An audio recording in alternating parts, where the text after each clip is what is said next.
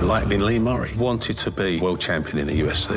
He just happens to be involved in the largest cash robbery in the world. He's definitely not sane. Showtime Sports presents the unbelievable true story about the MMA fighter who pulled off one of the largest heists in history. Huge amounts of money, armed gang, disguises, kidnapping. This is the sort of thing you see in Hollywood films. We've never seen that for real. Catching Lightning, streaming Friday, April 7th, only on Showtime, streaming with Paramount Plus.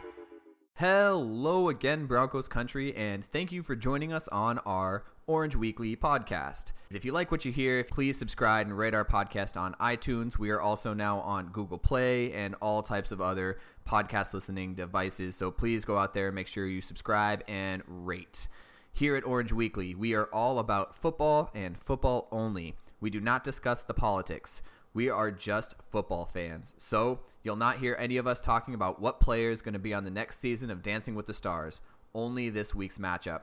Inside the minds of the players and coaches, and an in-depth look into what you should be expecting this coming week.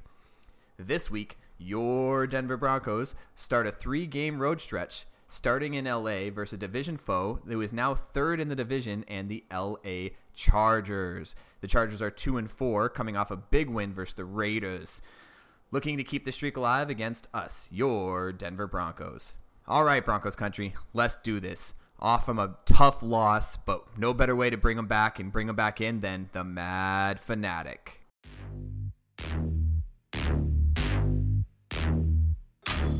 Orange, man. I'm rocking orange, man. Hey, always gotta rock orange, that's just how I roll. I'm rocking orange, man. Word up, I'll be rocking with the Broncos. I'm rocking orange, man.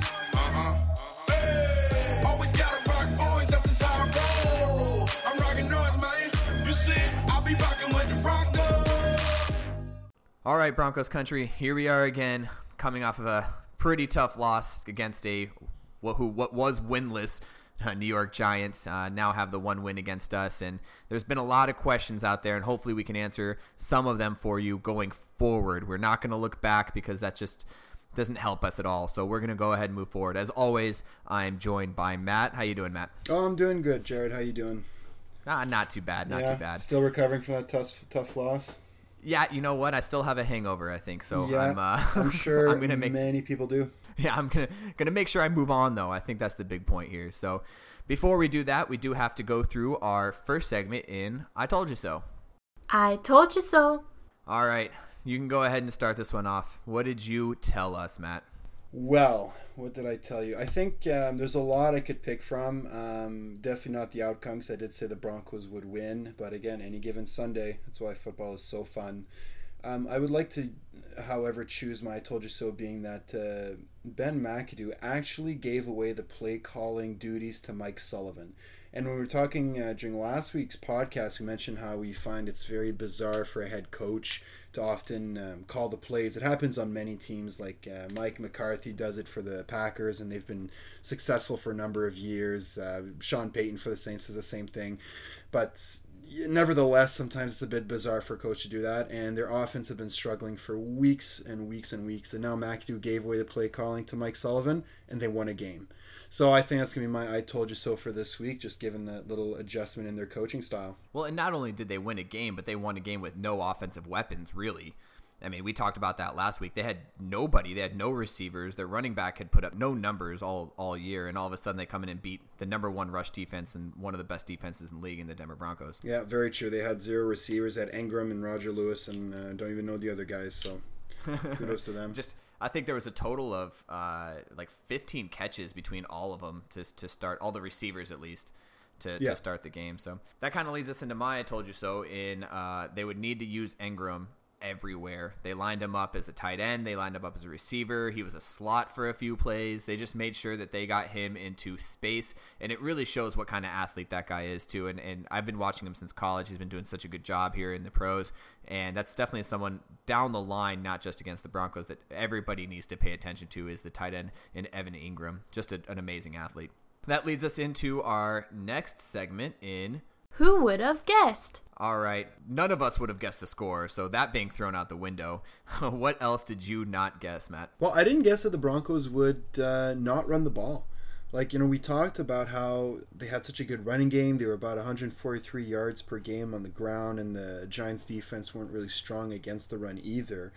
But they came out and they passed. Simeon threw for 376 yards, and the lead rusher for the Broncos was Jamal Charles with 19 yards. I don't understand really why they chose to pass. Maybe they panicked because they were down earlier in the game, and they just figured they had to pass in order to keep up with the game. But nevertheless, that's my who would have guessed that the Broncos just didn't run the ball. So my I didn't see coming is Brandon McManus, who is still struggling to make field goals and seemingly easy field goals. And I feel like a lot of our momentum is lost when we miss field goals, especially on that first drive. They scored on us. We drove down to try to kick the field goal, and then we missed. And it was we don't know how to rebound from a missed field goal, and it's frustrating as a Broncos fan, and I'm sure as a player going forward. So I definitely would have not have guessed that Brandon McManus would miss 2 decently easy field goals. The way that our offensive red zone efficiency has been going, we need Brandon McManus to really step up and start making those field goals, at least putting us on the board so that our defense isn't completely exhausted going on, knowing that we're not putting points on the board. Yeah, Broncos are actually averaging 1 missed field goal per game right now, which is it's at the bottom of the league. That's terrible, and especially with this kicking carousel that's been going around. It's been a lot of kickers have been getting moved around a lot, and I don't see that coming. I definitely think that Coach Joseph's more of a I found my guy, I'm going to stick with my guy, but at the same time, like, he's got to feel like he's on the hot seat, and I feel like that's part of the reason that he's starting to miss some of these field goals, because he was, before signing his contract this year, he was golden. Like last year, I think he missed maybe 2 or 3 all season, and now it's just kind of spiraling out of control a little bit. So we're going to go ahead and move into the next segment of your Orange Weekly podcast in Brain Games. We've already talked about who they are, where they come from. We're not going to talk about that. We're going to talk about Anthony Lynn, Gus Bradley, Ken Wisenhunt, all for the Los Angeles Chargers. And we're going to talk about what have they done so far this year and what we should look out for this coming game. So we'll go ahead and talk about the defensive side. What do you think Gus Bradley's done so far this year, and what are they going to throw at us this week?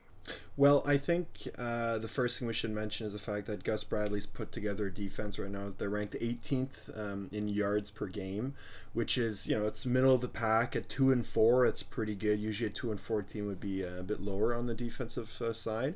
However, in terms of passing yard per game, they're ranked 4th in the league. They're only allowing 186 yards of passing per game, but big but on this one is the run yards per game is really down. They're ranked number 32, bottom of the league, with 153 yards against the run per game. So, where does that issue come from?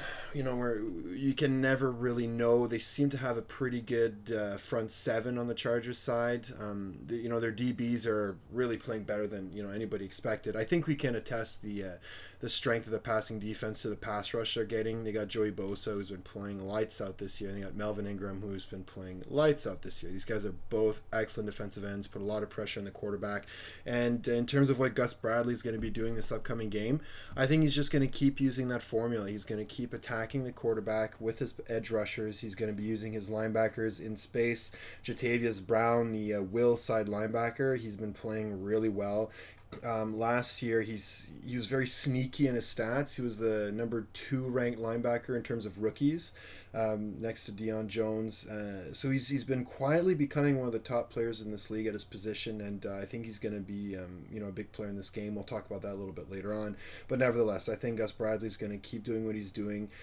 They've had 2 wins so far, back to back. So I think they got some good momentum right now. They're sort of finding their identity.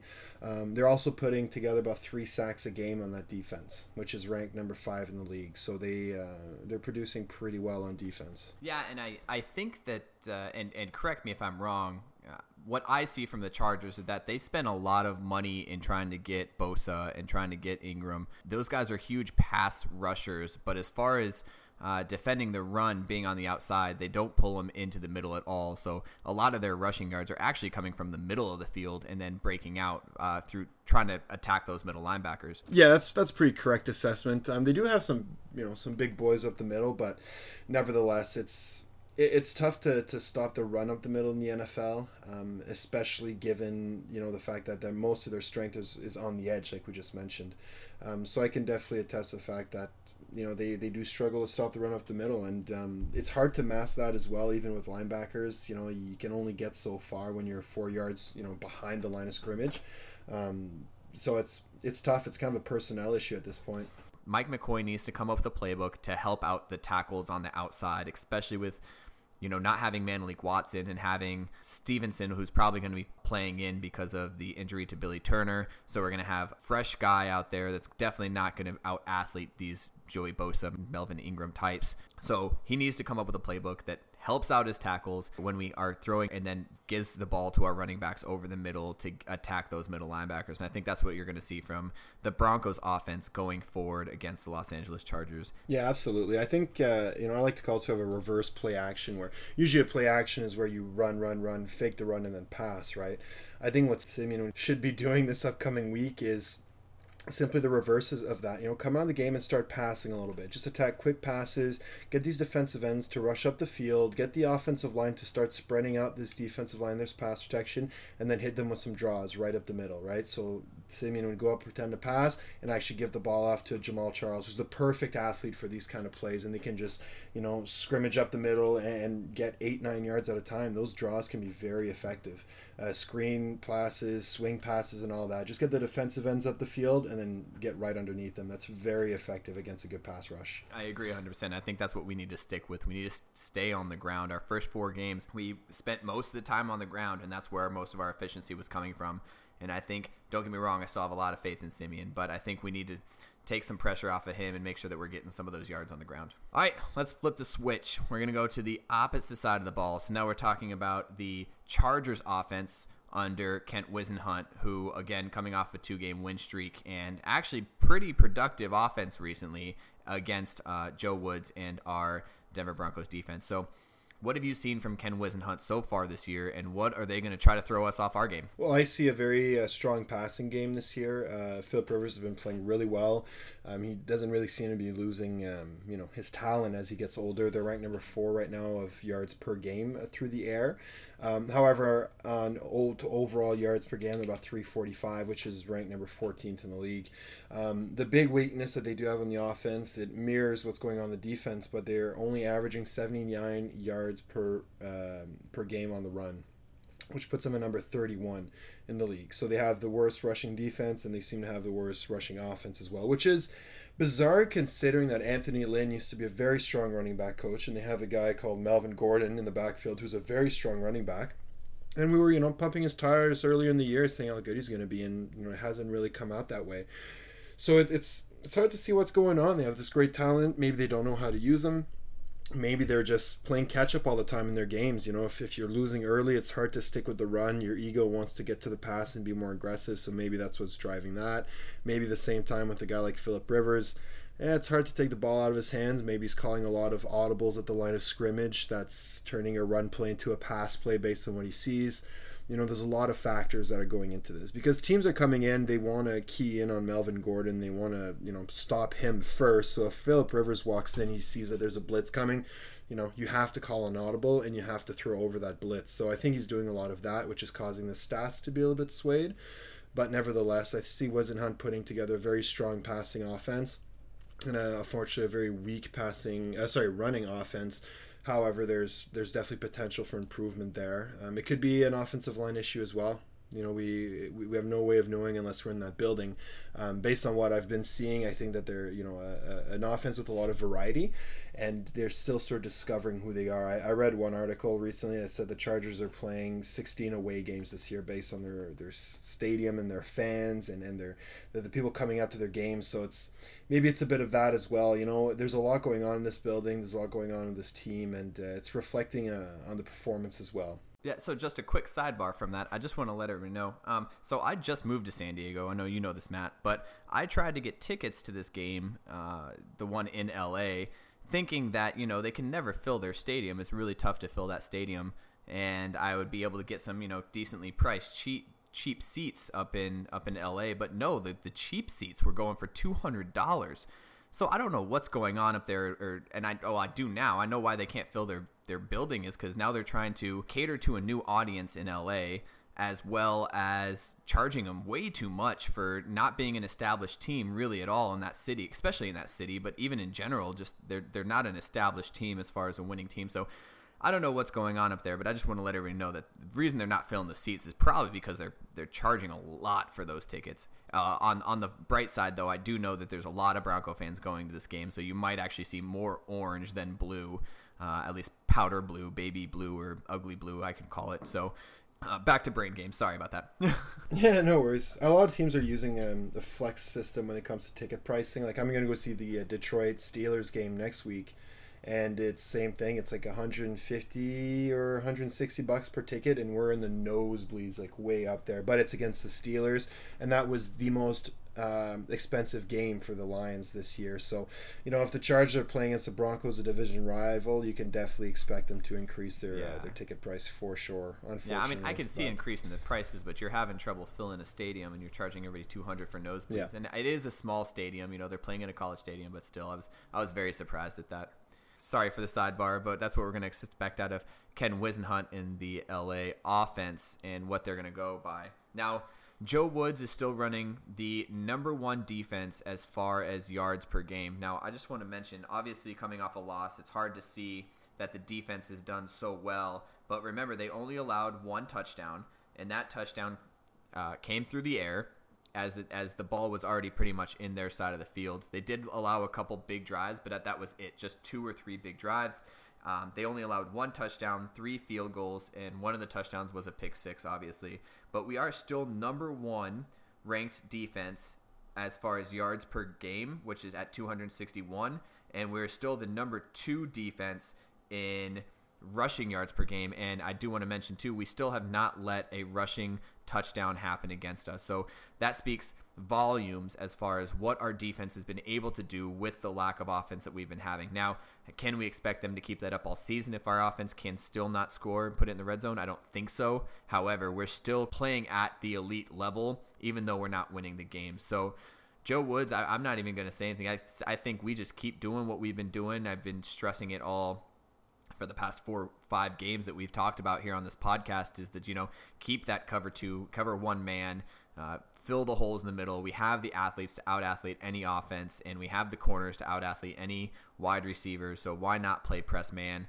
And, you know, every once in a while he likes to switch it up. That's awesome. Every once in a while we get a good pick off of it, but keep doing what we're doing, and Joe Woods has not missed a step in taking over that defensive coordinator role. So that was brain games. Obviously, we didn't talk too much about where they come from and who they are, but if you want to listen to more of who they are and where they come from as far as Anthony Lynn, Gus Bradley, and Ken Whisenhunt, go back and listen to our first podcast when we first played the Los Angeles Chargers. So now we're going to go ahead and fast forward to some of these players that we've been talking about and survival of the fittest. We've played them once before. We know who can beat us. We know who can't beat us.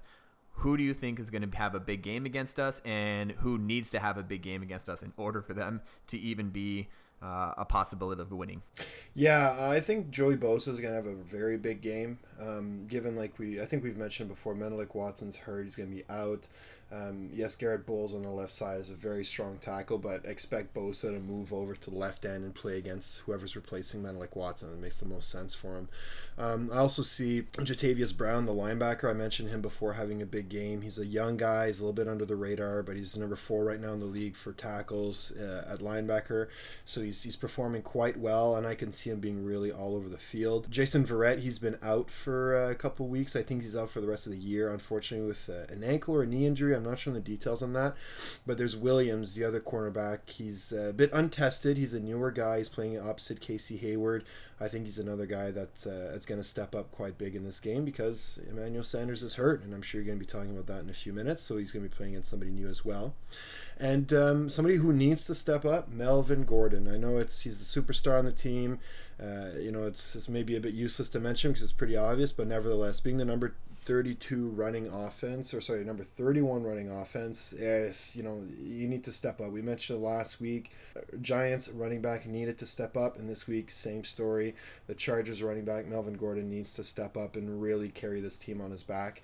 They're playing against a very strong run defense, but nevertheless, establishing the run in this game is going to be key. Yeah, and I know we mentioned it a little bit, but we really don't know what the ineffectiveness of Melvin Gordon is. Is it because they're going down so fast because the defense hasn't really been stepping up, or they're just getting away from him and trying to put the ball in Phillip Rivers' hands? Like, what do you think is the biggest reason for Melvin Gordon not putting up the stats that we know as an athlete he can? Well, I think it's just a system thing, to be honest. Like, Ken Whisenhunt, he was an air-centered offensive coordinator and head coach, and it really his whole history. Last year, they had a pretty strong running offense, but nevertheless, it wasn't necessarily a top unit. He just has a really good athlete at running back, and I think it's simply a system thing. And I think what happens when you have a guy like Phillip Rivers as your quarterback, you're bound to pass more just because of his talents. And the Chargers have been performing quite well this year, unfortunately, even though they've lost 4 games. Like, they lost the first one by 3, lost the second one by 2. They got blown up by Kansas City, lost by 14, but they lost the Eagles by 2, and they beat the Giants by 5, and then they beat the Raiders by 1. So they've been in really close games all year, and it's just a matter for them of getting over that hump. And I think a way of getting over that hump is establishing the run in the game. It eats up the clock. It makes sure that you get plays in, and make sure that the players get warmed up and they're playing hard, and they've got something to lean on if ever there's an incomplete pass, or if there's an interception or a change of momentum. You can always go back to the run to slow down the game. So I think it's something that they really need to jump on in order to get it going. And whether it's a system thing, whether it's Phillip Rivers calling an audible, whatever it is, it needs to change, because they're not going to win or keep winning if they don't run the ball, and that's just a fact of football. I don't count them out in any way, shape, or form. Right now they're number 31, but later in the season they could be number 14, 15, because all they have to do is give him the ball a couple times, get him a few big breaks, and we've seen what he can do. So that's definitely something that we're going to have to look out for. Absolutely. Unless you're the Browns, the only place you can go is up, right? So, the Chargers really have a good chance of getting better, and it's just a matter of trusting the system, trusting the running game. I don't know if they're feeling just anxious all the time. I don't know what it is, but usually a team that doesn't run is a team that's disorganized and doesn't really have a strong plan on offense. They're a bit more sporadic, reactive, and anxious to score, which is never necessarily a good thing.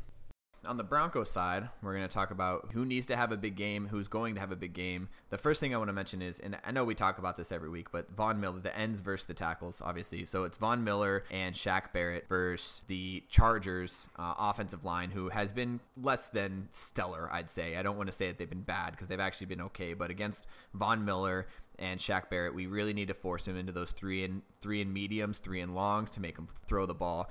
The other thing, too, for Shaq Barrett is that we now have Shane Ray coming back next week against Kansas City, so he needs to have a huge game to make sure that he's getting the reps that he's getting right now in the normal game when Shane Ray comes back. They need to be switching him in and out. If he wants to keep that starter spot, he really needs to have a step up and have a huge game. If not, Shane Ray is going to come back and get all the reps that he's been taking for the first few games of the season. On the offensive side, I want to mention is Simeon seems to be on the hot seat if you go onto social media. However, he's not in any sort of hot seat as far as it goes with Mike McCoy or with Vance Joseph. So the biggest thing is we need to have faith in our quarterback, and our quarterback needs to start having a little bit more faith in himself, because I think that's what's happening. He's starting to get down on himself, and he's starting to realize, like, oh my gosh, I need to make better decisions. He does need to make better decisions. However, we need to ride him. We need to let him know that we're behind him, and he's going to take our team wherever we end up going, and he's still our leader. All right, that is our survival of the fittest. And make sure you guys watch out for those players going into this game. And hopefully we are 100% right, as we always are going into this game. Every week, man. Every week. Just calling everything. So next up, Rain Man this week. All right, so Rain Man this week, we get to have a little fun, and we get to try to guess the score of the game. Now, I will mention that neither one of us got it right last week, because of, well, I don't really want to mention it, but I got pretty close, just flipped. So, Rain Man this week, what you got for me? Well, I'm going to still use my little spreadsheet here. It hasn't helped me win a week yet, but it's only the second week using it. So I'm going to use it again. It says right now 22-19 win for the Broncos, but that's a weird score in football. So I'm going to go ahead and say 21-17 for the Broncos. It's going to be a very close game. It's going to come down to whoever has the ball last, I think. And it's going to be exciting. Yeah, so I actually, going into this podcast, I wrote down 21-13, so you're talking 21-17. But I also realized that we have a lot of issues getting into the red zone, so I'm guaranteed that we have at least one field goal going into this game. So I'm actually going to change it up. I think I'm going to go with 24-13. I think we are going to keep them to only one touchdown. Still, and this is going to be my early call of the game, we're not going to let up a rushing touchdown again. So going now 6 games in without a rushing touchdown. Famous last words. I hate doing this because anytime the Broncos lose, I have to give it to you, Matt. Like, even though you thought that the Giants were going to get their butts kicked too. Don't even try to play the it. entire football world thought that the Giants would get their butts kicked. You know, we weren't alone in this. Oh, that's so true. Oh, absolutely not. So we'll pass the blame on to them. It's their fault. So we lost, and you get the famous last words. Oh, thanks, sir. I think all I have to say right now is that this is a big division game. It's the second time the Chargers are playing the Broncos this year, and it's a must-win, an absolute must-win for the Chargers and for the Broncos. So this is going to be a very competitive game on the field and preparing for this game as well.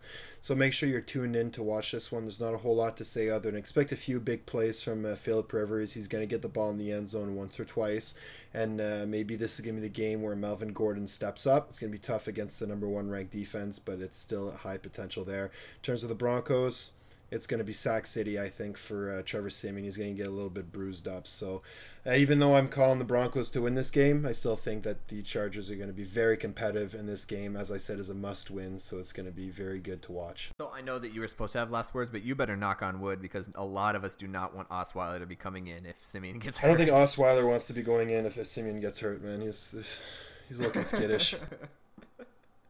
All right, well, thanks again, Matt. As always, I have a lot of fun with this. Thank you guys all for listening. And like I said at the beginning, please, if you like what you hear, subscribe, rate our podcast on iTunes, on Google Play, on SoundCloud, on all the other crazy podcast sites that we're on. And thank you for listening, and thank you for supporting us here at Orange Weekly. And as always, go Broncos.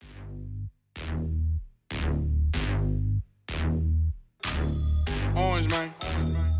I'm rocking orange, man.